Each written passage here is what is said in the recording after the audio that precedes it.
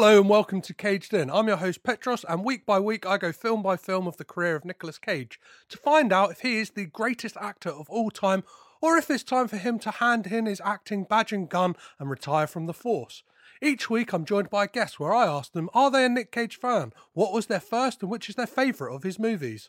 This week I'm joined by Emma Carter to talk 211. We'll be talking about this film in forensic detail, so expect spoilers, hot takes and potentially controversial opinions. If you want to watch along, please do check out a handy Google document in the show notes that will tell you if and where the films are streaming. If you're still with us or you've just come back, there's only one thing left to do, and that's to get raging with Cage.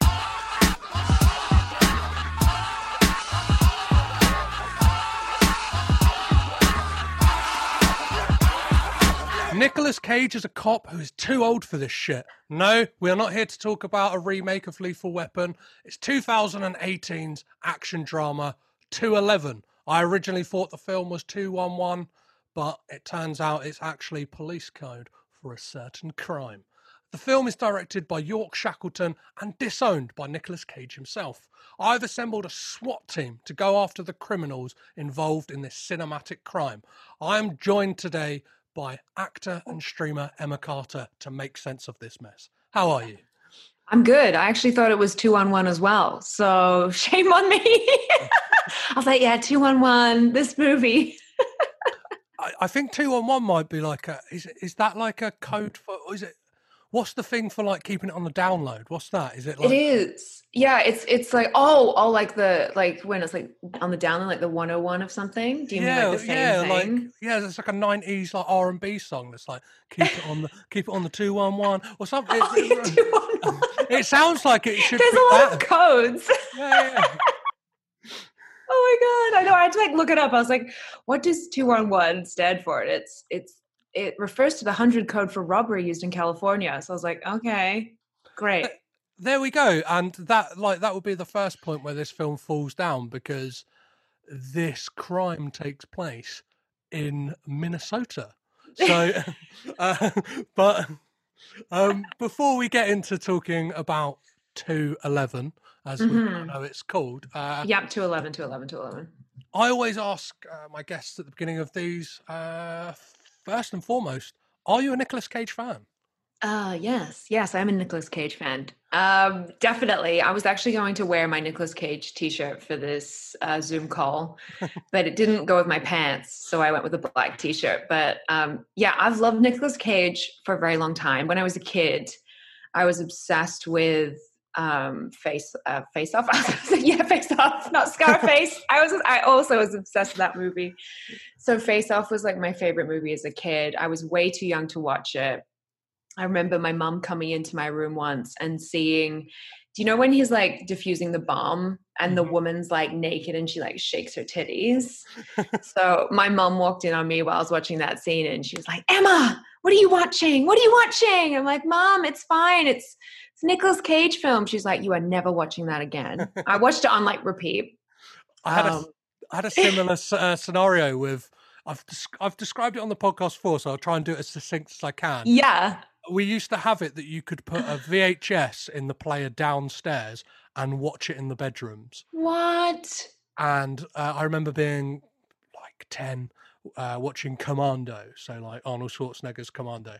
And that film like is like really fun, like when you think, like when you look back on it. But then when you watch it, it's like, oh no, it's super violent. He's like snapping necks, he's dropping people off of cliffs. So it's like, and like I kind of got that stern, like you. I got a kind of like, when the full name comes out, and then like you have to march downstairs in your like, I don't know, Mario pajamas, and be like, I'm just watching Commando, Mum. Yeah, like chill out, Mom, chill out. Yeah, 1,000%. And so my mom was a bit shocked by that, but that's the only bit of the movie that like has like sexual content in it, and she just happened to come in on that bit. But when I was a kid, I definitely had a crush on him, even though I was like so young at the time. That's probably pretty wrong, but yeah, I loved him in that. And then I've always loved him. I just think he's so fantastic in every single way.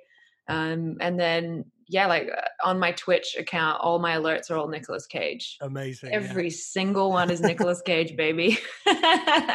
Have you ever seen there's like a Google Chrome plugin you can get that just changes every photo on like your desktop and stuff? Just kind of like, or like anything on Chrome just changes all the images to Nicolas Cage. Yeah. Oh my God. Yeah. I've been living a lie. Why don't I have this plugin? I'm going to download it as soon as I finish this podcast. Yeah, and I'm trying to figure out, I'm not that tech savvy to know this, but like I created a keyboard out of like Nick Cage samples, like just sounds of him like kind of freaking out in movies to create the intro like music for this podcast. And I'm trying to find a way to like take like just to give the internet basically this keyboard so everyone could download it and then just like with their MIDI keyboard, GarageBand, whatever, just be able to play, I don't know, Nick Cage screaming, the bees in The Wicker Man. Please. Because again, like all of my alerts, like, so, I mean, probably a lot of people aren't familiar with the platform Twitch, but if there's an event that happens through Twitch, it like notifies the stream what's happening, whatever it is. And so everything is all Nicolas Cage screaming. It's Nicolas Cage song. It's just him with everything. And it was difficult for me to find Nicolas Cage like sound bites. And I was like, why doesn't someone have like because he's so wild with his acting, is you can find those sound bites so easily and make a massive, keyboard out of them, which is what you're doing. So it's so exciting. I'll be using it. I'll be like, yes. Perfect. So this perfectly leads me on. You talking about Face Off leads me on to my next question, which is, what was the first Nick Cage film you remember seeing? Was it Face Off? Yeah, it was definitely Face Off. Is it still my favorite movie to date? Yes. And I feel like most people are going to be like, I love Face Off. It's my favorite. Or The Rock is my favorite. I feel like that those two movies stand so strong for Nicolas Cage fans.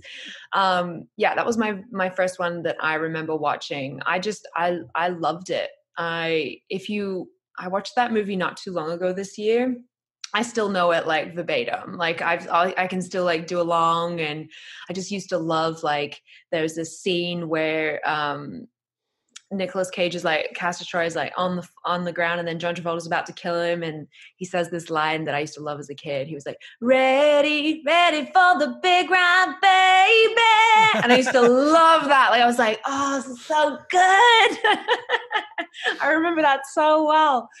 So yeah, that's definitely my fave. Still to this day. One of the things I'm like always surprised about is the fact there's never been like a re-teaming of Cage Travolta, even if it's in like one of those, like Al Pacino and De Niro coming back together. It's like, it probably would be shit. It would be like, do you know what I mean? Like they've both fallen on harder times with The Fanatic that Travolta did like recently. Totally. But like for those two to do like a straight to DVD, like schlockfest. Like, yes, please. Beautiful. Yeah, I would love to see them go again, right? Like I want to see them ride again together. Yeah, or like, I don't know. I've often like thought of a way. I had a Twitter discussion recently which was all about like the ways it could be rebooted. Like, like it's kind of in vogue to do these like years later sequels and stuff like that. Absolutely. Where they have like the heritage cast, whether it's like Star Wars, and then they bring in new faces, but for like a Face Off, like kind of a new version, like would be, and like, I don't know, Castor Troy is like somehow didn't die and is like been held up for all these years and takes on like a youngling, and then I don't know, Sean Archer has to be pulled out of retirement and is like just spent the last 25 years just stroking his family's faces.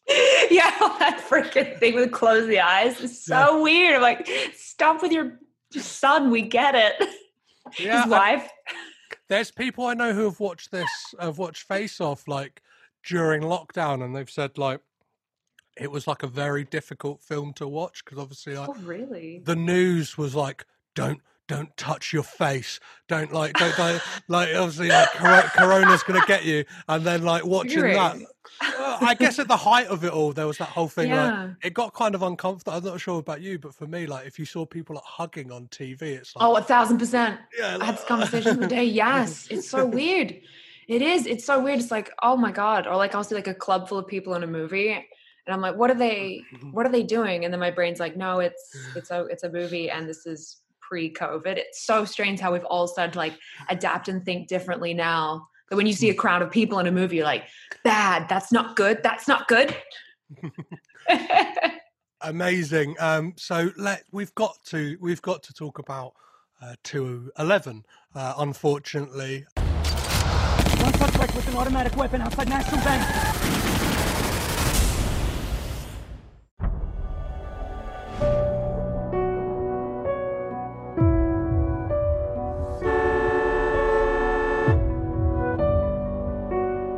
What's happening, Mike? You know. And this is completely safe? Yes, we do these ride-alongs all the time. Ready to go? Yeah, I guess. Will you shut that thing off? Everywhere I go, they've got a camera in my face.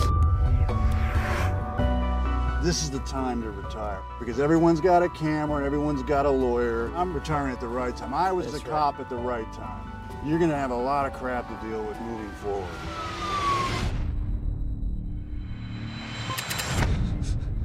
Five minutes. We're in, we're out, and we're rich. On the ground now! On the ground!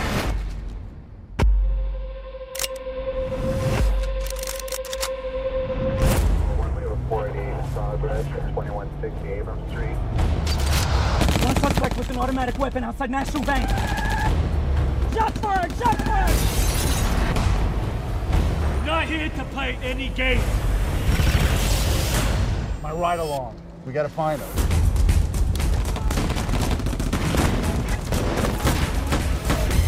I'm hit like Just hang on, Mac. Let's give us something else to worry about. Get him out of there now! And only get to this active shooter as quick as possible. No, you were an hour late, and we were outgunned. What took you so long?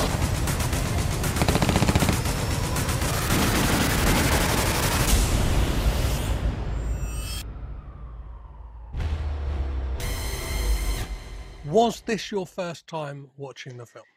So it was not actually. I thought it was my first time.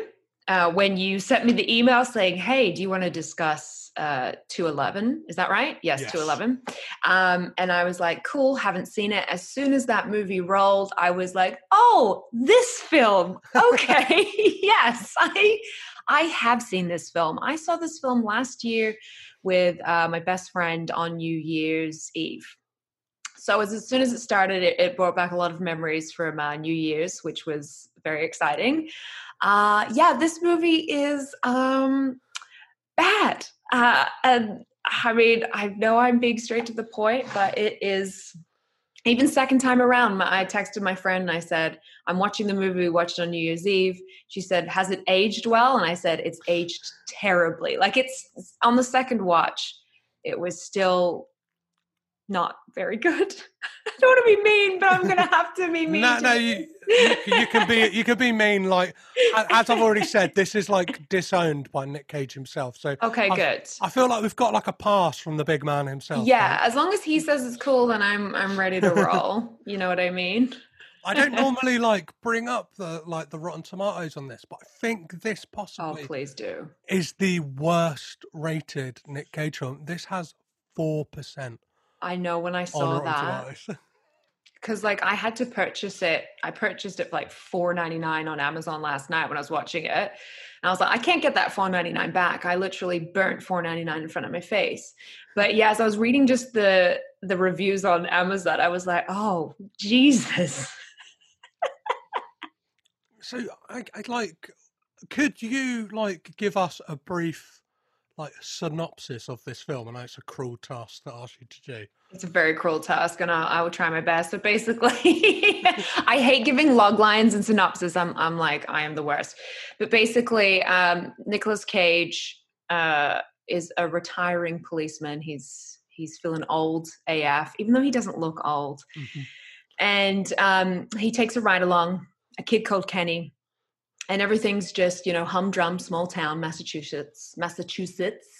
And they're rolling along, and then there's mercenaries that rob a bank. That's basically the story. And the mercenaries are ex-military, which, by the way, have a great plan of robbing the bank first, but have a terrible end plan. Yeah. It is honestly, we'll get to that, but it's like they're all these like ex-military dudes who are like, we're gonna get our, just desserts, we're gonna get the money, and then it all falls to absolute shit.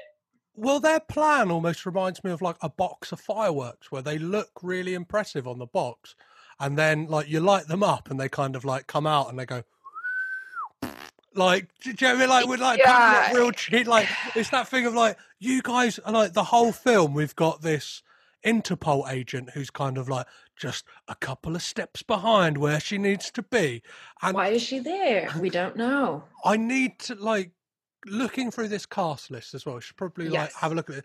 I had no idea who a single person on this cast list was, bar Western Cage Coppola, just because I know he's Nicolas Cage's son. Yes, son. Yeah, totally. Yeah, I mean, like I've got the cast list in front of me right now, and no one in this cast rings a bell. I did have a little Google of some of the people just because I wanted to talk about the acting in the film.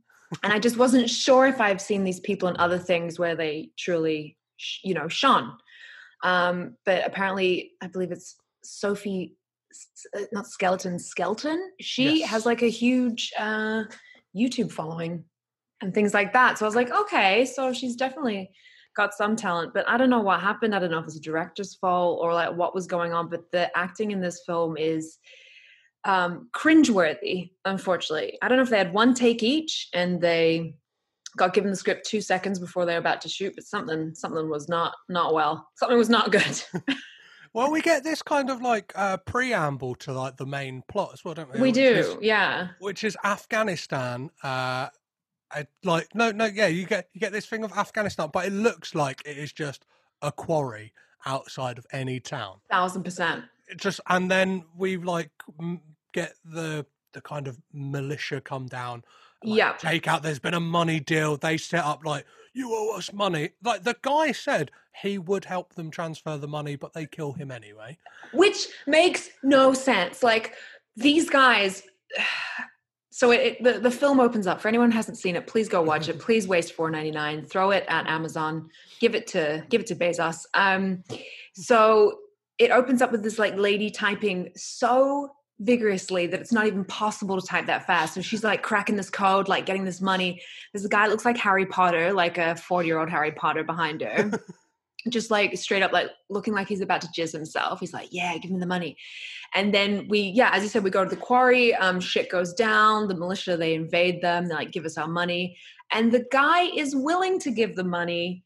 Like Harry Potter is willing to give them money after he gets shot in the leg, but they decide to shoot him anyway. They're like, we'll do it the hard way and we'll go rob this bank. Yeah. Well, one of the things I found really funny about like the introduction to the like villains of the piece is they all have this kind of like video game trailer-esque, like there's like a different camera move, whether it's like it might be like a slight turn of the camera, of the angle of them, and it reminded me of like, like one of these like Rainbow Six games you see, like where it's like Rainbow Six Outer Lands, like you play as a crack team of militia, like going rogue, and it's like I was like, right, are these like at that point I was like, are we rooting for these guys? They're kind of like making them look a bit cool, and it's like, yeah, definitely, they're very like they have their archetypes in that small band of brothers, the four of them. They're playing the characters of like, I think, does one have a Southern accent? I don't even know, but they're like very Americana, like, hey bro. Well, the leader of them called Trey has this like, he just speaks like this. And it's like, that sounds painful. Like, it sounds very painful. And then like bless him, like Western Cage, like I'm sure he is lovely. He comes from good stock, but yeah, definitely. Acting, it's not your game, buddy. Like, I mean, yeah.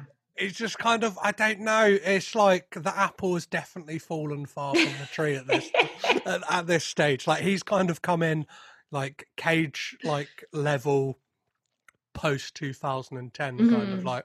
Yeah. And I don't know. There's something about his performance. Like he's just always smoking a cigarette, just going like comes off with like platitudes like it'll be what it'll be. And it's like, what? Yeah, what the heck is going on? I know. It is such a... I mean, I have to say Nicolas Cage is the savior in this entire film. I will say his acting, he keeps it very chill. I'm just putting out there, like, he does a great job. He saves it. But yeah, just everything from, you know, the types of where they filmed it, the cinematography in it, there was a couple of things that really bugged me. Even... I know this, and I told my boyfriend, like, this bugs me. There's like a pan shot in the beginning where it just pans over and it looks like a student film. There's certain cuts and things they did that I'm like, this looks like a very high budget student film. They didn't quite have the budget to do like a blockbuster, but it's this kind of weird thing where you're like, you're laughing through the whole thing, but you're like, what is happening? This should be better. I don't understand. Like the first time I watched it, I laughed through the whole film. And then I was looking at reviews and people like, I laughed through this. I can't believe this. Are you kidding me? Just also the characters, like they brought up so many characters. Even like, I know the protagonist is meant to be Nicolas Cage, but is he even the protag? Like there's so much information on characters. They spend 20 minutes of the movie feeding you exposition off the top, being like, this is who I am as a character, this is what I'm dealing with, this is the plot, and it just jumps around and you're like, okay, I get it. And then it resolves so fast because they've spent the first act just like setting everything up, that their act 2 is so quick that even when McAvoy gets shot and is in pain and you're really meant to feel that with him, you don't care because we haven't set up anything. We've just been like, his wife's pregnant, he could die, okay, the stakes are there, let's end it there. You don't get, you know what I mean? Like you don't get to know the characters and grow and love them and care. Considering this film is like 83 minutes long as well, so like it's a short runtime. It is. It felt long, and like that introduction of like introducing basically every character we like, and it's lazy script writing as well because it's down to like it's going. Look at this person, you should care about this person because they help us push along the plot. They might like be in peril later on in the plot, but do you know what? You're not going to care. Like, and one of the people that happened for like the most for me is you get introduced to the bank teller who gets the bank. Oh my God. He gets way too much screen time. We get this whole like kind of like, I don't know, close to 5 minutes at the beginning of him and his wife, like talking about like plans for their evening. Going like, she's like, you spent so much time at the bank, and he's like, well, tonight, darling, I'll take. I'm trying to think of the voice. Like, he reminded me of like a kind of dollar store version of the actor who's in Inner World. Have you ever seen that movie? Oh, Inner World, like with Yeah, with Lake Bell, is it? Yeah. She's fantastic. The guy who plays her dad, like I can't like think of the actor's name off the top of my head, but like he's like a kind of like dollar store version of him in that. Like he's just very like totally. And you get that a lot in these kind of movies where it's like, who did they want to cast? Like and like who have they got? But like we get that whole 5 minutes. We get as you mentioned, we get the whole thing with McAvoy and his wife, and it's set up like they're gonna have a baby, and then it's thrown in for good measure. Oh, and by the way, her dad happens to be Nicolas Cage's character, exactly as well. And it's like I don't know what like police protocol would be, but I'd imagine like if you worked on the same police force as like a relative, even if it's like by marriage, you probably wouldn't be put together as partners? There must be like a kind of like... I'm sure there's something. Or if like your wife hated you, like, you know, she obviously hates her dad in the beginning of the movie, you'd think that he would be like, okay, I won't work with your dad then. Duh. Like, I don't know, that just seems weird to me. if he's like quote unquote estranged. Yeah, there's this whole thing of like there must be some kind of conflict of interest there, because obviously America, like especially this year, has had a spotlight shone on it with like Absolutely. corrupt policemen, and it's Absolutely. that thing of like if that stuff were to go down, it's more likely to happen if it's two people who know each other, like exactly, who are related, who are going to turn a blind eye. And it's kind of like this film tries to like tackle like that whole like film the police thing, but like does very ham-fistedly. It glosses over it. So I don't know if they just put that in as like, oh yeah, like we have to address like police brutality, which is a great thing to address. Absolutely, like kudos to them. But they do it in such a fast way, and nothing is like resolved. It's not explored. It's just like, it's just dumped on you, and you're like, okay, Nicolas Cage's character, you know, Mike, he likes the old days of policing where, you know, there was never, you know, cameras in his face and everything. It's kind of just a little point of view there of like how it used to be, and then it kind of just gets dropped. It's never explored and resolved. Well, it you know kind what of I mean? Yeah, it kind of feels like it's just brought up so it can have this. All of the like story arcs and like redemptive arcs in this are just handled really quickly. So it's not like they like each person gets to like go through their journey. It's like it's like a light switch of like, he used to think this was really bad. Now he loves it. Like and it's like, what? Yeah, it's and magic. I'm trying to think who else we get introduced. We get introduced to Kenny, obviously, like getting bullied at school. Yeah. And we find out that his whole thing is that like he's unfairly put onto this ride-along program. But I need to mention the principal of the school, and I've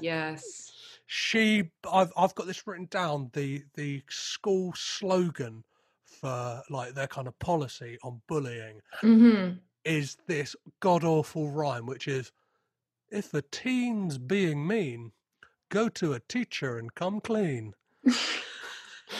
Cool, bruh. Cool. It sounds so like kind of 80s like white guy trying to do rap, where it's like there's one too many syllables where it doesn't quite fit, and it's like a bit clunky, like yeah, just ever so clunky. They clunk their way through it. That's terrible. So of the kind of, did you kind of not relate to anyone, but were there like anyone who's introduced in the beginning that you cared about at all? No. The answer is no. It just wasn't. There was nothing. I mean, I will actually say I did care about Kenny's character in the beginning, because especially with Black Lives Matter and everything, there was a really good scene where these white kids were beating up on him, and then the black kid gets blamed, and then he's in the back of a police car, and his mom even says like, you know, my son's going to be in the back of like a black kid in the back of a police car. This just doesn't look good. And I'm like, yeah, that's like that hit me. I'm like, I bet this happens all the time in America, especially, you know, this happening where white kids get away with everything, and then, you know, black kids unfairly get persecuted. So for me, that was I was like, you know, feeling for this kid. I'm like, oh, you know, fucking white people are the worst. Like you know, God damn it. So my heart went out to him. Also, he has this great, like, it's a very small, like, monologue in the back of the car, and Nicolas Cage, you know, leans over and is like, you know, battery, that's a pretty large offense. And then, you know, the kid says, you know, I've been bullied and everything.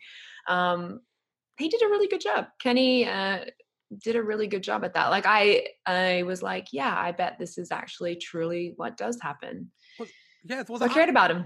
The actor Michael Rainey Jr., like I hadn't ever seen him before, but like I kind of did a bit of like, I just clicked on his name on IMDb, found out that he's like, I think one of the key cast in Power. with the like long running like drama TV series. Like great, that's fantastic. So it's like I would like he was the only one where I was like, oh, that looks like somebody who's got some kind of like like that's a credible credit. Like I know that show, like that's amazing. People really like it. But my favorite of the like people we get introduced to is the kind of police academy duo, like style duo. I forgot about those guys. Oh my god. And they are the perfect example in this film of like, we're only introducing these characters because they're going to be useful later on in the plot. And it's like, they could have easily have made what happens to them later on in the plot. Because I think it's the female, like, police officer, she gets shot.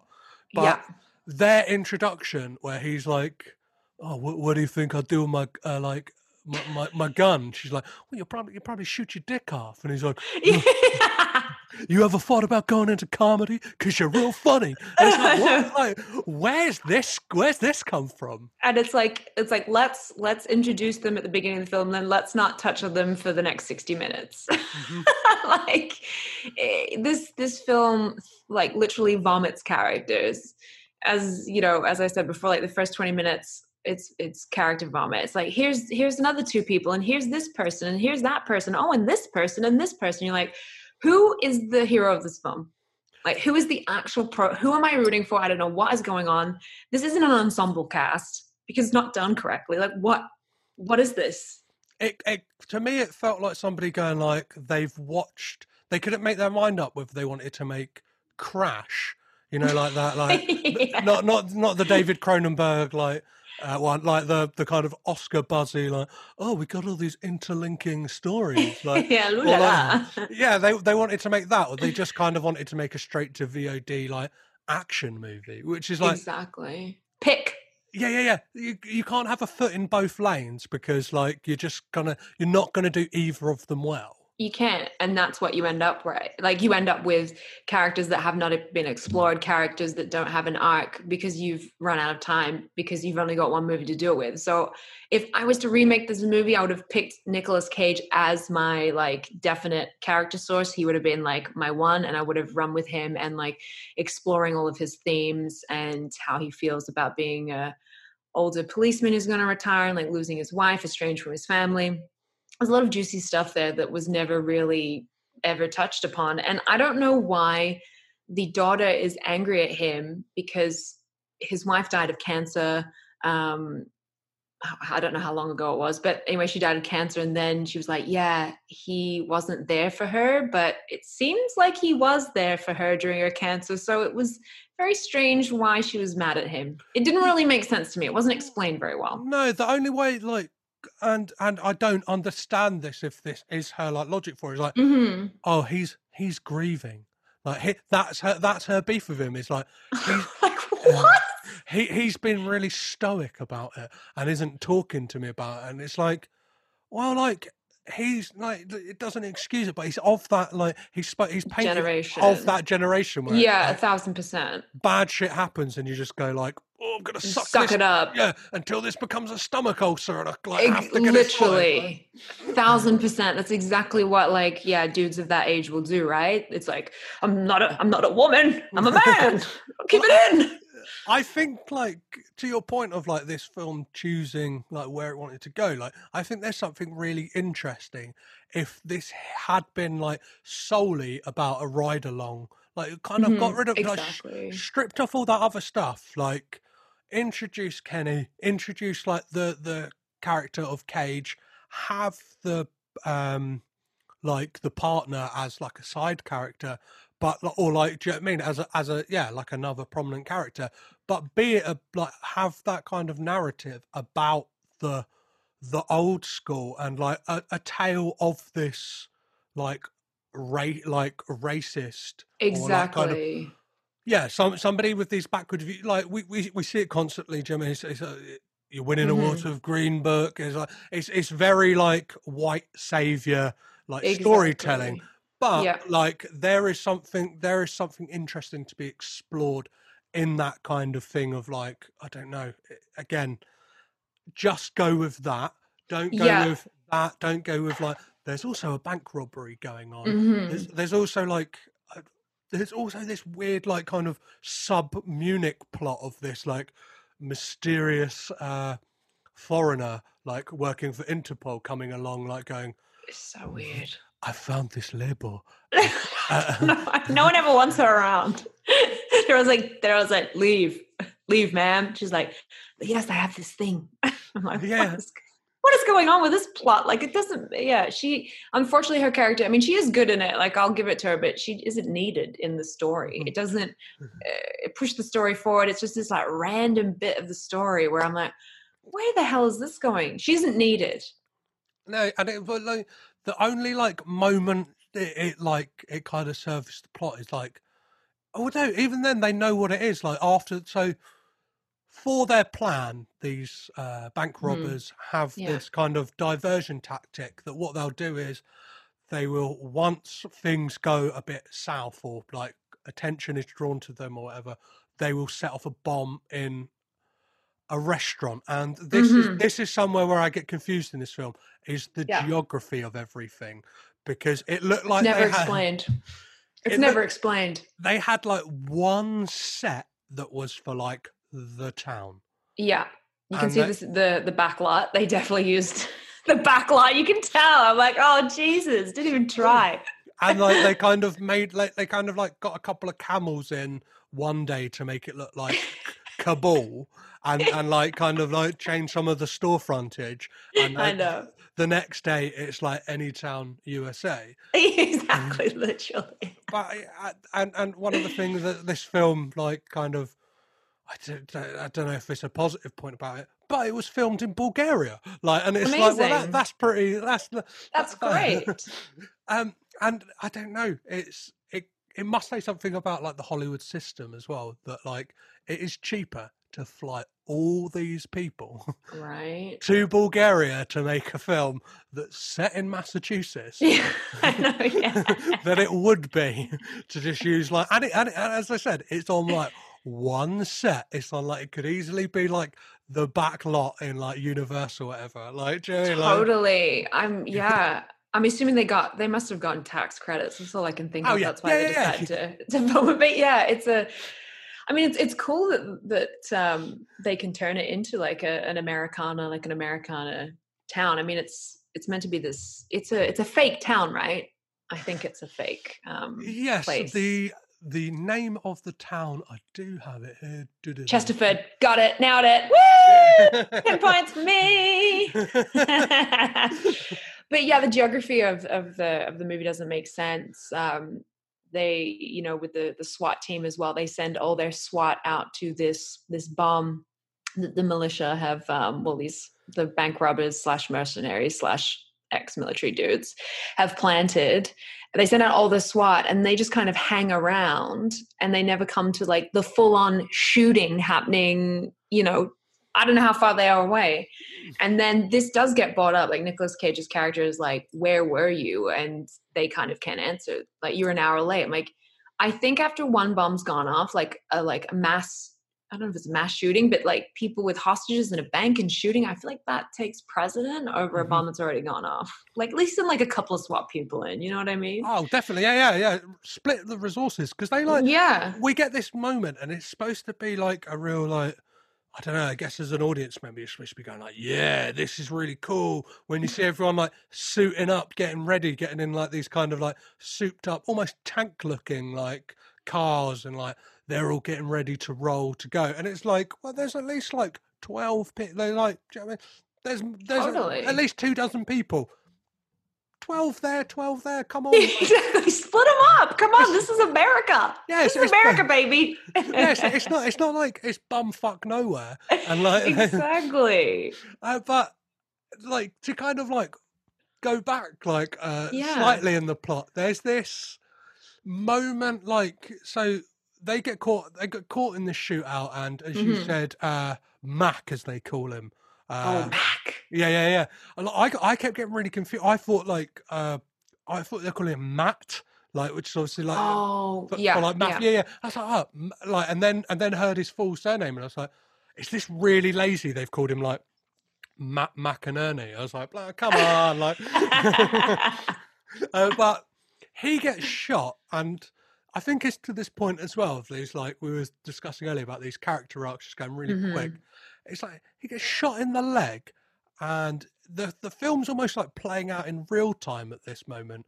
And within like 10 minutes, he's going, "That's it. I'm getting cold. Like, oh my God. I'm seeing the white light." And it is kind of like, I think even like TV, like daytime TV, would be like, you're overacting here. Do you know what I mean? Absolutely. That moment. And then again, like I haven't seen this guy in other movies or TV shows, so I don't know him. I'm not familiar with him, and I never like to blame the actor as a whole because there's always a lot going on. You know, it's like, was the directing not good enough, and like everything just wasn't set for him to achieve his potential. So I'm going to assume he's a good actor. However, in this scene, I was laughing my ass off, and I was like, why is he being such a dramatic bait? Like he's being such a drama queen. Like he has this, yes, it's a fairly severe leg, you know, his leg is, you know, bleeding and everything like that. But honestly, you're not like, oh my God, is he going to be okay? You're like, oh, shut up, you baby. Like you're being a little bitch. Yeah. You know, and he's, you don't feel anything for him. Nothing. I recently watched the film Free Fire. I'm not sure if you ever seen that. And I haven't seen it. No. It's all about like a shootout, and it's kind of it's a film that's done in real time basically. But it's like what would actually happen in a shootout? You know, like we see them in films all the time, and it's like very quick, and it's like, well, in real life, it's not like that. It's kind of like people just hiding behind things, and then maybe every 5 minutes, like letting off a few shots, and then like. Yeah, it's a gun deal gone bad, but like in that, people are shot in the leg, and they keep saying like you've got like an hour and a half, like do you know what I mean? Yeah, like, you've got like, whereas this, like it goes from like fine to like he's one of the zombies from the film, literally in like 5 minutes. And he's so annoying about it. Like, he's the type of person, if you were there in real life, you'd be like, oh, just die already. You're so annoying. He's like, I'm dying. This is it for me. I'm done. And, you know, Nicolas Cage comes over and he's like, you're not done yet. And I'm like, oh my God, could someone just like slap him and like shut up? And then poor Kenny, who has to go to therapy, I'm sure, for the next 10 trillion years, is like having to deal with this, like, he's got like a tourniquet around him and he's like, push harder, Kenny. Like, it's just, yeah, that was was bad. The writing on Kenny's character is just that thing, like everyone has their one thing. Do you know what I mean? It's like Cage is the crotchety dad or whatever, and it's like, yeah, Kenny's thing is he just loves his phone. Yeah. I know, like it's like there's so many ways you could have gone with Kenny's character. It's so much you could have like lent into, like gone into. But no, it's just him and his phone. Yeah, we get this like B plot of him just like obsessed with the phone, which eventually leads to him like not wanting to lose it. Could have got out of the way of trouble. He could have like been fine, and decides, no, I'm going to go back for the phone. Again, he is only maybe a few paces away from everybody once he picks it up. But he decides to get in the back of a car and wait there. Exactly. Oh, it's so good. It's so good. He's like, actually, I'm going to open this car that's open. First of all, the car is just open. No one like notices him at all. And he's literally steps behind the pack. Well, and then by the time, like you mentioned it earlier, when Cage calls out like the higher ups about like what, like where were you? Like exactly. Like a really impassioned moment. But like then someone says like, he's like, have you found the ride along? And it's like, it is night time. Like it was. I know. Yeah. He joined you at 8 a.m. So this was easily like 11 a.m. that all this started, maybe midday. So he is like taking into time like kind of the clock showing daylight savings at the earliest, at the earliest, this is 4:30, depending. Yeah, you know, exactly. Yeah, But that it was, poor kid. and in that time, like to try and get a hold of his mum, he has fashioned like a MacGyver style Yeah. battery pack for From his. a doll. He loves his phone. He's like, must call mom. Yeah, I'm like, oh God. And they have a phone charger in the car. And it's that thing as well. Like, I suspect watching films in this kind of like analytical way, I'd pick up on this stuff. But it's like, what are the chances, the fact that he has a Sony phone, that is the charger that they would have in that car, I seeing didn't as even like think about that. seeing as like 99.9% of the world has an iPhone. Exactly. That's actually a really good, that's a really smart thing. I mean, I'm assuming Sony threw him some money and they were like, here you go. Let us promote on your movie. But yeah, that's a very, very good point. And then we get like, so he calls his mum, and then another like amazing, like, instead of like, they probably thought, you know what, 20 characters we've introduced, we might as well repurpose one of the other ones as somebody else. His mum happens to be the like the ER nurse, but like I was really confused as to like, was she just a nurse? Like what was her role in the hospital? What did you like? I mean, I'm not sure because she had that, she had everyone standing around and then she was kind of telling everyone where to go in the hospital. So I was like, oh, maybe she's head of the department, head of ER or head of something. Yeah, because there's a bit as well. There's a guy like I've watched enough Scrubs to know that like she's kind of like in a nurse, like nurses Scrubs. Yeah. And then she like points over to a guy in a lab coat and tells him what to do. And I was like, he's got to be a doctor, right? Like, he's got it was even like when I watched that little scene of because I think Kenny's mom, she actually, there's a lot of really good acting that she does in it, but but that scene where she's kind of telling everyone where to go and what's happening, there was something really off about that scene. I don't know if you noticed it or picked it up, but it felt so staged and so, again, weird. I was like, what's happening here? It just didn't feel real.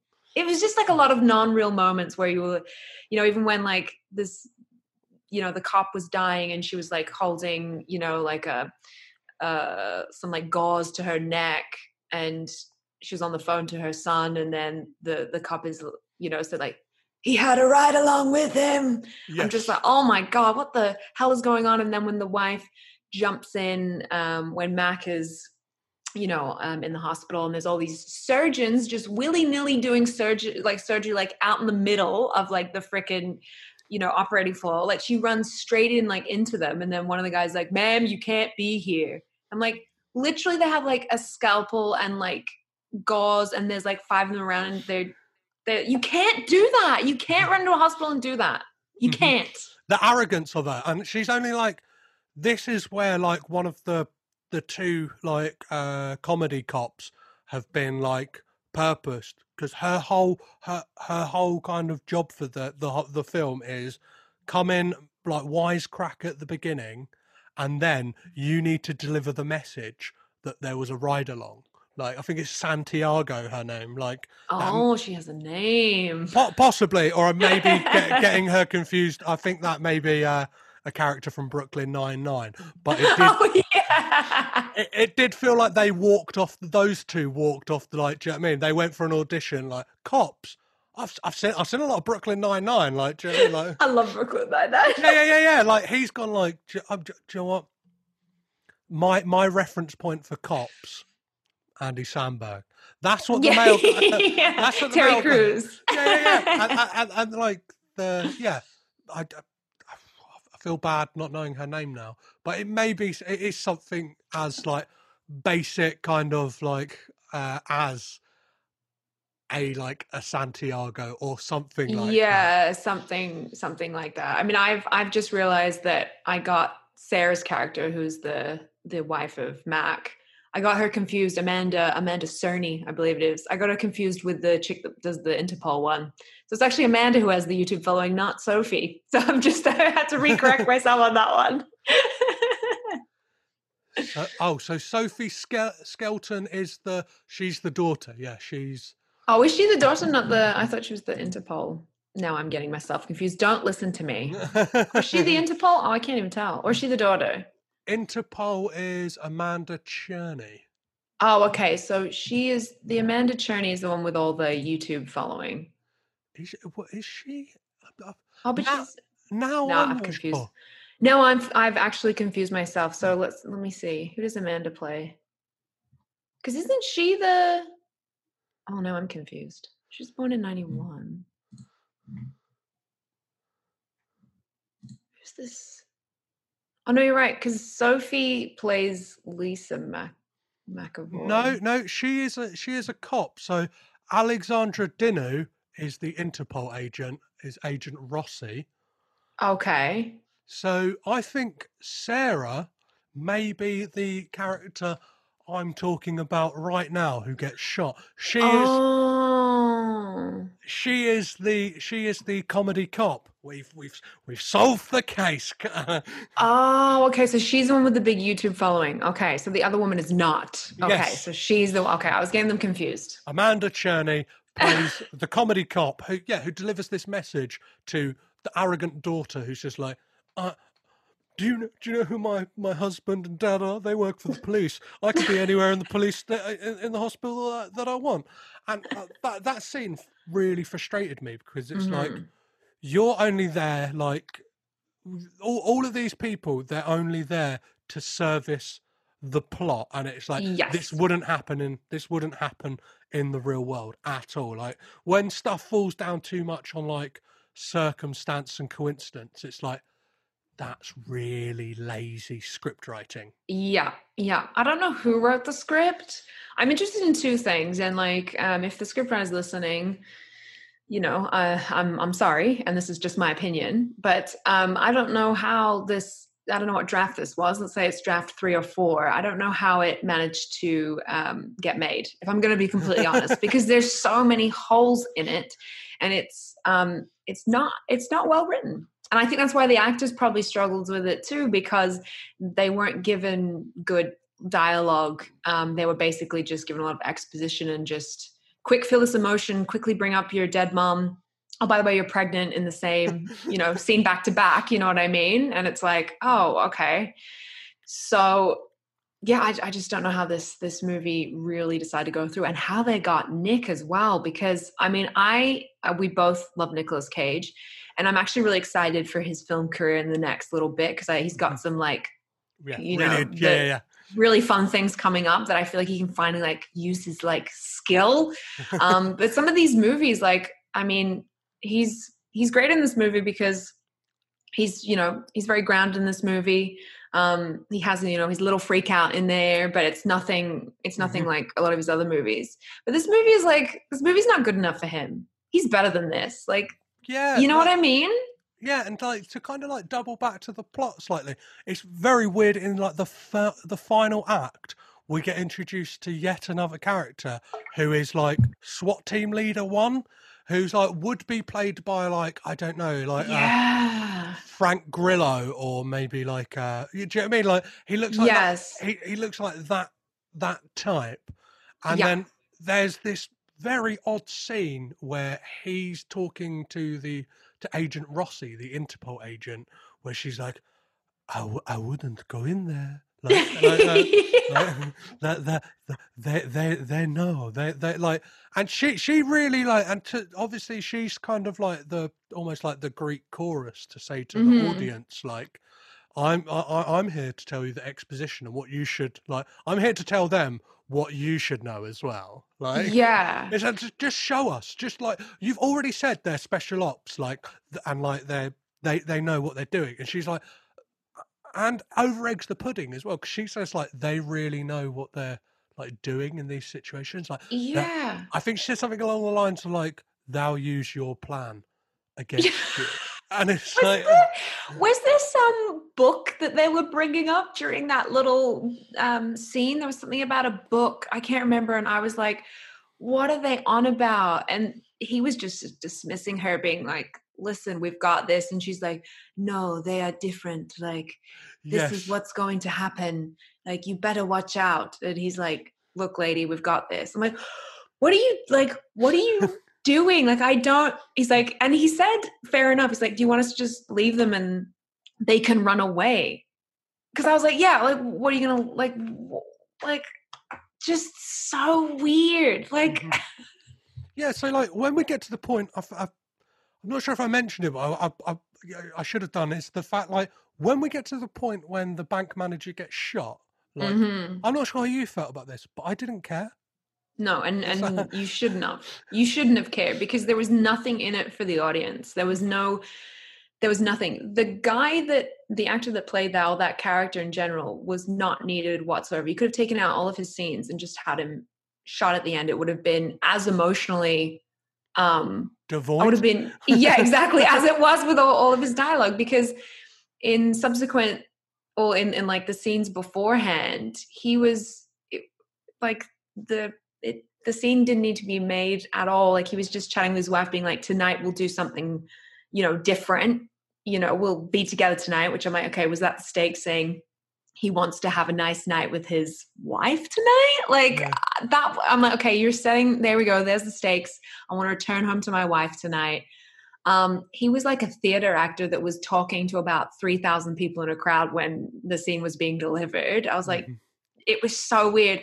And then when he got shot, I was like, thank God he got shot. He's gone. Like, I was happy. I was like, oh, great. Because even in, some of the scenes where he's like telling people what to do in the bank, this is like when we first get introduced to him and like the bank and everything. It's like, okay, well, this needs to be here. And then don't forget this. I'm like, who is he talking to? He's talking to himself out aloud. It was very strange. So when he got shot, I was like, fantastic. Okay, good. You were annoying anyway. I'm sure your wife has cheated on you 1,000 times.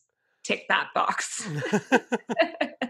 So when we get to the SWAT team move in and like their grand plan was to cable tie all of the hostages together, lead them out and then blow them up essentially to like. Yeah. And then SWAT team lead, again, only introduced so they can try and like manipulate the audience into caring when like moments after their kind of siege where they go in, a couple of grenades go off, they go, oh, let's go back out of the bank. They find the C4, SWAT team leader 1. That's what I'm going to call him. I can't remember the character's name. He blows up, and it's like, oh, all right, that like, so that's that. And then they come charging out, and it's kind of over in a bit of a whimper, right? Yeah, it builds to this, what you hope is going to be this fantastic climax of like die-hard action where it's baddies versus goodies, and there's some awesome stuff that happens, and it pre-ejaculates on itself and just flops. Like, it really does. It lets everyone down, and the ending is just so very bizarre. Like, I honestly didn't even realize that was SWAT team 1 guy that actually took the I didn't realize it was him. I just thought it was some random dude. I was like, I feel for that guy. Good for him. I didn't even realize.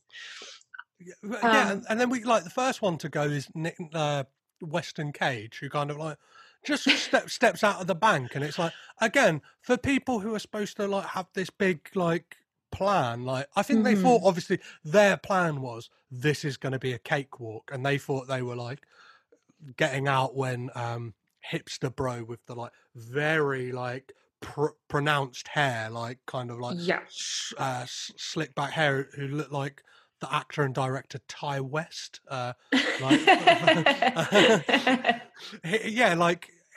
Once he was like shot early doors by like Mike and Mac, like it was like then their plan just all went to shit, and they just kind of come out in all guns blazing. Like, I think the one who seemed to have the biggest like plan is Trey, the leader of the gang. Yeah. I'm not sure if you noticed, like, when he ran, he zigzagged. Zigzagging. Yeah, he's been chased by a crocodile, baby.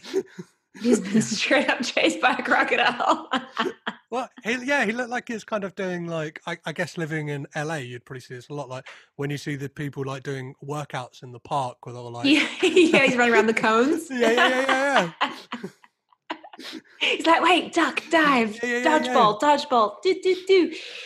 Yeah, it's, I mean, again, that movie just, it flops so bad because of that, because it's, the whole movie is set up where these guys are like hard asses, they're ex-military, they're like, they've got like their whole like Kevlar, like they've, everything is like, they're decked out on this stuff. They've got like, you know, semi-automatic rifles. They've got like a freaking like sniper rifle that's like totally killer that just like picks off police one at a time, right? These guys like mean business. And then as soon as they like let the hostages go, try to blow them up, fail, and then SWAT guy 1 takes it, then it's kind of like, oh, well, I guess that didn't work out. Let's just run out the front door and hopefully we can make it somewhere. They don't have a vehicle to get away in. They've got these giant backpacks of money, which would weigh a shit ton. And they just go down one by one in the most sad way. Like I'm like, that was your plan the whole time? To zigzag your way to freedom? What are you doing? This is terrible. Who trained you? And then like the closest we get to a kind of like Die Hard-esque showdown is we have like a black policeman who's like kind of like become like Nick Cage's like right-hand man, like just de facto, as there's nobody else like left in the cast. They go, this guy he will do. He will do. And like, so they go to get Kenny. Like, so this is still going on. So like, this has got to be like, again, 4:30 at the earliest, probably later. Cage is arguing at the people, going like, "Whoa, where's the kid?" Yeah, it's now possibly like a couple of like an hour later than that. It's got to be like 7-8 o'clock in the evening at this point. Has to be. It has to be. So they go out like at the same time as the SWAT. Like they could have just gone like, you know what? Let me speak to the SWAT guys. We need to get the kid out of the car. Just give us 2 minutes. We'll get him out. And then like that's one thing I didn't understand about this is they get Kenny. Mm-hmm. All the stuff's going on with the bank. And instead of leaving, like they should have done, they hang about and join in a shootout, and it's like you're like as policemen putting like a minor and a civilian in harm's way. You are now actively doing that, and it's like 1,000%. 1,000%. I was like, what is, I mean, they had a freaking sniper rifle and they were picking people off in like a hot second. And you're just standing there. Like, they don't even have like full gear on. Like, they've just. So, guy zigzags his way across and then comes to Cage. Cage clips him. He tries to clip Cage. Who saves the day, Emma? Well, I mean, it's a good question. This could be argued. I mean, Kenny gives the first shot, right? Mm-hmm. Kenny does it. Kenny picks up the gun for probably the first time in his little life and decides to shoot at a stranger. Takes him down, but we got Interpol lady with another shot, just in case. So I would say, this was what I would say. I would say that Kenny saves the day. However, Interpol lady saves him from trauma, because hopefully once Kenny's gone to therapy for the next 20 years from shooting someone and having to deal with all of that, I'm sure that they could coax him even after the trauma and say, it wasn't you that shot him, it was me, I killed him. Mm-hmm. So this is what I think, that's why they did that, because otherwise Interpol lady had no use whatsoever, because or just Kenny took him down. They needed to justify her kind of being there instead of picking up a phone and going, you know what, these guys are pretty bad.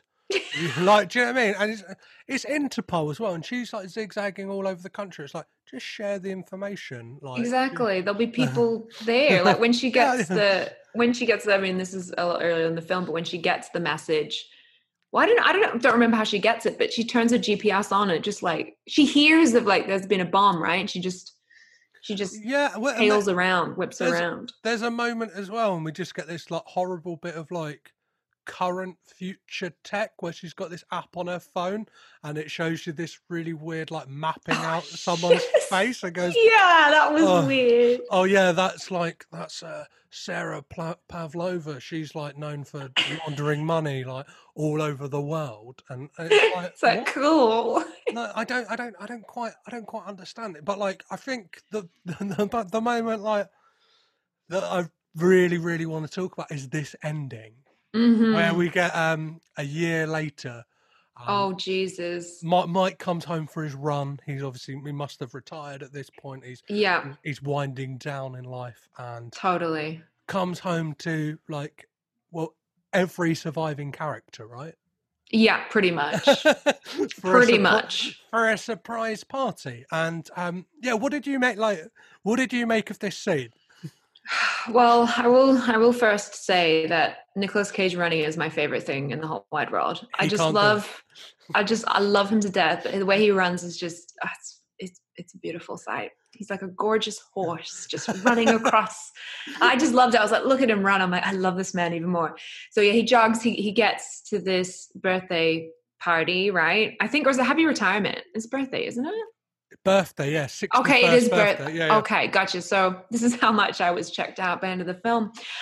So it's surprise. He stares at his family photo, like his now gone wife and his daughter and him.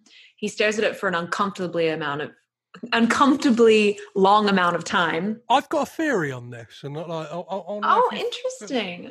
It feels like his stuff at the end was filmed separate from everybody else. Oh, interesting. I wonder if it was, or they put that in maybe a little later. Yeah, it feels like there was a couple of pickups. They kind of had him the delivery on certain lines felt like he was delivering them to no one. Where it's like, "What are you doing here?" And it's like that doesn't feel very connected, naturalistic. Yeah, and it's kind of, and every time it did it as well, it went to it was just a close up of him, whereas the final shot is a wide of the whole room. Oh god, yeah. Actually, that's a good point. That could absolutely be it. Maybe it was in a pickup shot later on, which makes complete sense. The end to this entire film. And I don't know if you have the end line that you can quote. I've got it, yeah.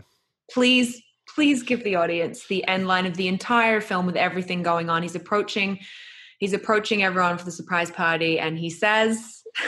Well, yeah, to kind of set the scene as well. So we've got, not just have we got his daughter, Mac has survived. Yeah. We have Kenny and his mum are there. Weird. Nicolas Cage's character delivers the line, "Hey Kenny, where's that phone you're always screwing around with? I want to take some pics." Fade to black, fade to black. And I was like, it is the worst. I don't how do you even end a film with that? It was just, my boyfriend was there at the time and he was sitting there watching the very end of the film with me. And he's like, "That's it?" I'm like, "Yeah, that's it." And he burst out laughing. He was like, "Oh my God. Oh my God, this is the end of it."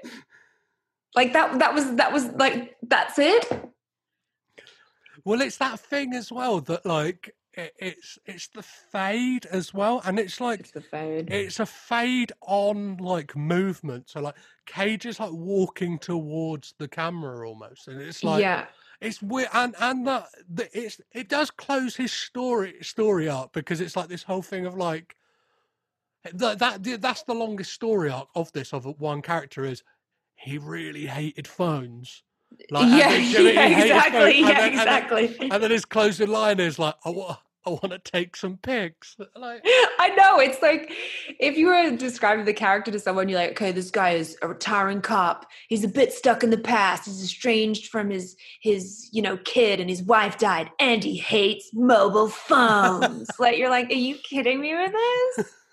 What is happening?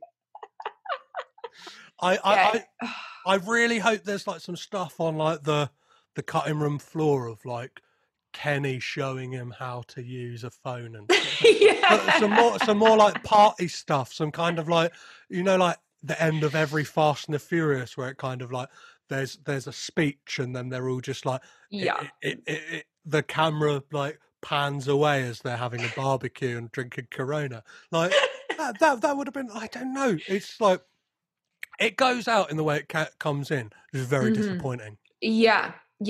I mean, like all the reviews that I've read on this movie have all been the same, right?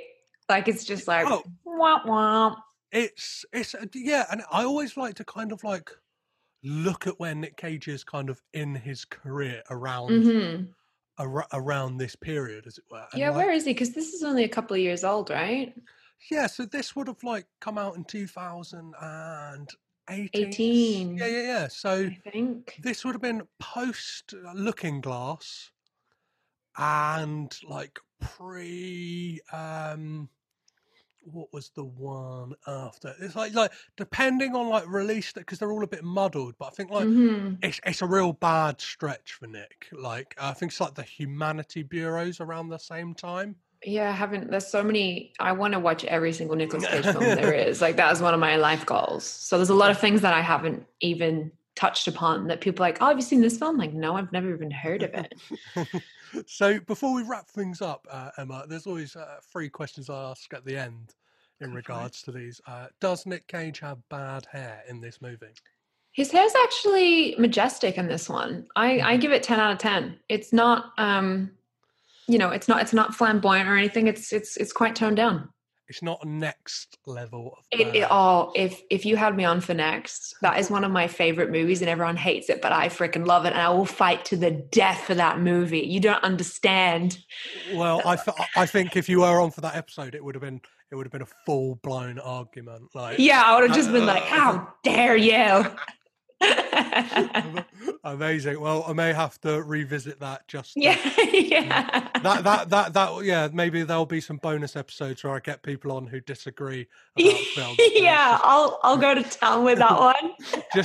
just me like ruining any like potential friendships I could have. Yeah, exactly. I'm like, don't you dare! You call yourself a Nicolas Cage fan? You're a liar. Yeah. Sick liar. Like I'll be the opposite to Joe Rogan, where I actually like take my guests to task. And, exactly. If I disagree with them, I won't just go. You ever eat an elk? Do you work out? Amazing. Second question is, obviously Cage throughout his career is known for, I don't know, going to weird and wonderful places with his voice. Does he do that? Does his character have a strange accent, or just like, does he do anything weird with his voice? No, he keeps it very, very chill. It's not like Vampire's Kiss or anything. It's very, very chill, this one. I think he plays it pretty close to home for this one. And then the kind of like, for some people, the most important thing they look for in a Nicolas Cage movie is, does he freak out? I mean, it's not a Nicolas Cage movie unless he freaks out. Like, I don't know if you know this question. Like, I don't know if you know this answer, but is there a movie he's been in where he hasn't had a freak out? Yes, there is. And like, there tends to be like ones that kind of score no's on all of these tend to be like some of the worst. So like a film like Left Behind, he doesn't freak out. And like, he just kind of like, he turns up. He doesn't... he turns up, but he doesn't show up, if you know what I mean. Like, that makes sense. I think he does that with this film too, then. He raises his voice and he gets angry in a part of it, but it's not wild. Yeah, like the closest we get to it is that moment where he goes off at the kind of like SWAT team mission controllers. Like, whatever the dude is. Where were you? Where were you? And it's exactly. Like, and that's you killed my son. Like, it's not technically your son, but whatever. Yeah, like that is like the close, and like, but it's within the framing of the film. It works. Yeah, it's okay. It's not like it's not Vampire's Kiss level. Exactly. Like, I'm a vampire. Like yeah, exactly. Screaming his head off. Amazing. Last question before we wrap this up as well is: would you recommend people watch this film? If you have 82 minutes of your life spare and you literally have nothing else to do, your laundry has been completed, you've seen all your friends, you're bored out of your mind, and you want to burn $4.99 on Amazon, then do it. Perfect. Do it. Oh, yeah, I own this now on DVD. Oh God. So one of the things I do like quite frequently is I check all the streaming services and kind of update like I have a spreadsheet that tells me where they are, and like That's amazing. I have it for the US as well. Oh, perfect. After this, I'll email you some kind of little bits and pieces like that where it's like and yeah, I think once I share it with people, they can see any like amendments I make, and anyone who's listening at home, like if you want to know where a Nick Cage film is in the UK or the US, look at that doc, and you can like go, oh, Spider-Man Into the Spider-Verse has just been added to UK Netflix. Oh, perfect. Not sponsored by Netflix, but fingers crossed. Yeah. No, totally. No, it's good. This was one that is just not on like any. It seems like it was a hot potato. Yeah. Even for like streaming, and it's one that. So it skipped a theatrical release, like a theatrical release, and went straight to disc. Oh God, does anyone even have DVDs anymore? Like honestly, unfortunately, me, because there are a few of these that kind of like even like it's. I buy them off. Like sometimes I look and I'm like, I could buy it. Like I could buy it on Amazon, and like. But some of them are like ridiculously priced, like where it's like it's $7.99, and it's like, eBay it's like $150. Yeah, like, so it's like might as well do that. Yeah. Get the hard copy, baby. Amazing. A couple of little like facts to wrap this whole thing up. This film is the third collaboration between Nick and his son Weston. In the credits for this film, they spell the word vice principal wrong.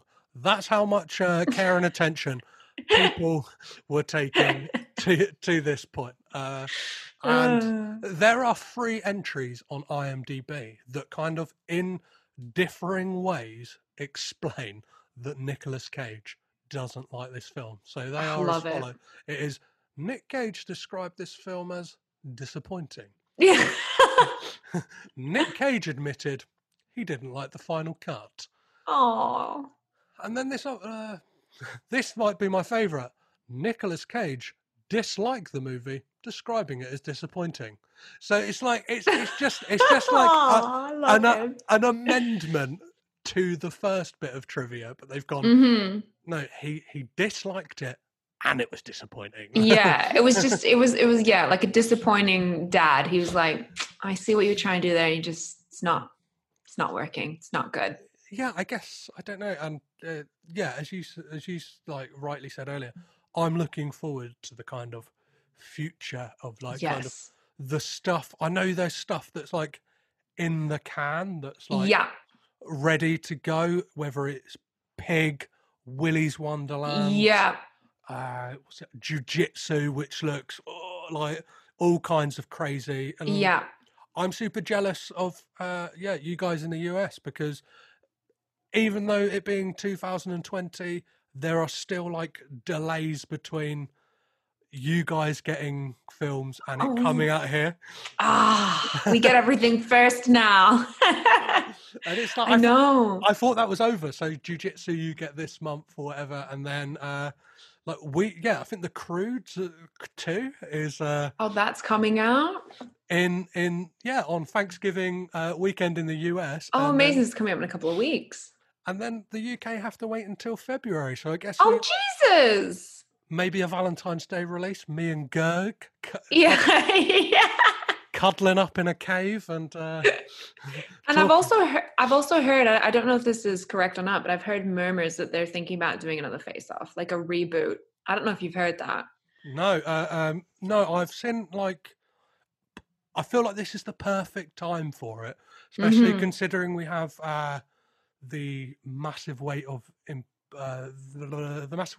massive talent, or like like the film where he's playing himself. Oh that film. And I think isn't there going to be like Joe Exotic, like a Joe Exotic movie where he's playing Joe? Yeah, that's going to be. I think it's just a lot of cool shit coming up. You know what I mean? He's coming back, baby, and he's here to stay. Yes, yeah. This is going to be like a 90s resurgence.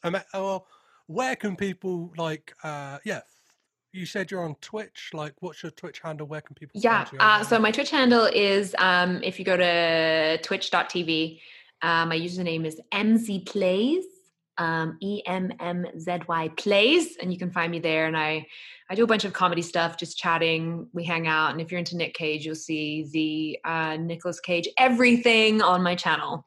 And you like it. Amazing. Emma, thank you so much for coming on and thank you for having me. It's been so much fun. Thank you very much. Cheers. Bye.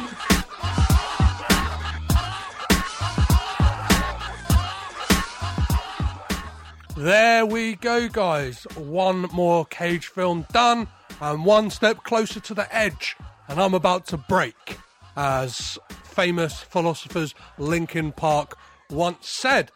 That episode of Emma was an absolute joy. There's something about, like, American guests. A lot of them are so enthusiastic, and it just, like, I don't know, I think it really ups my game of being like, yeah, let's be enthusiastic about this really bad film.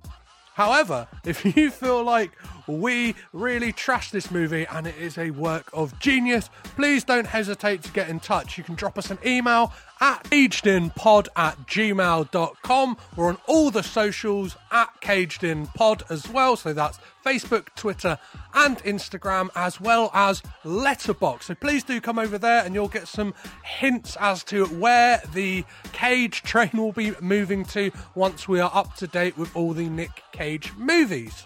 You can support the podcast over on Patreon, which is patreon.com/cagedinpod. And as of today, you will be able to access each episode a week early. So now you can get next week's episode, which is me and Matt Stocks talking about the sci-fi dystopian future film, The Humanity Bureau, as well as talking about the amazing people that Matt has talked to in his career as a podcaster and journalist, and his upcoming fantastic book, Life in the Stocks, Voracious Conversations with Musicians and Creatives, Volume 1. So make sure you either head on over there or just wait until next week to hear that conversation. You can also support the podcast by going over to cagedinpodcast.limitedrun.com to pick up a fantastic Superman Caged In print designed by the amazing Tim Hornsby. Or if you don't want to part with any money, you can just head over to Apple Podcasts and leave a 5-star rating and review, or rate this on whatever podcast platform you are listening to this on now. That is everything for this week's episode. As always, I've been your host, Petros Patsilivas. I've been Caged In. You have been amazing. Bye.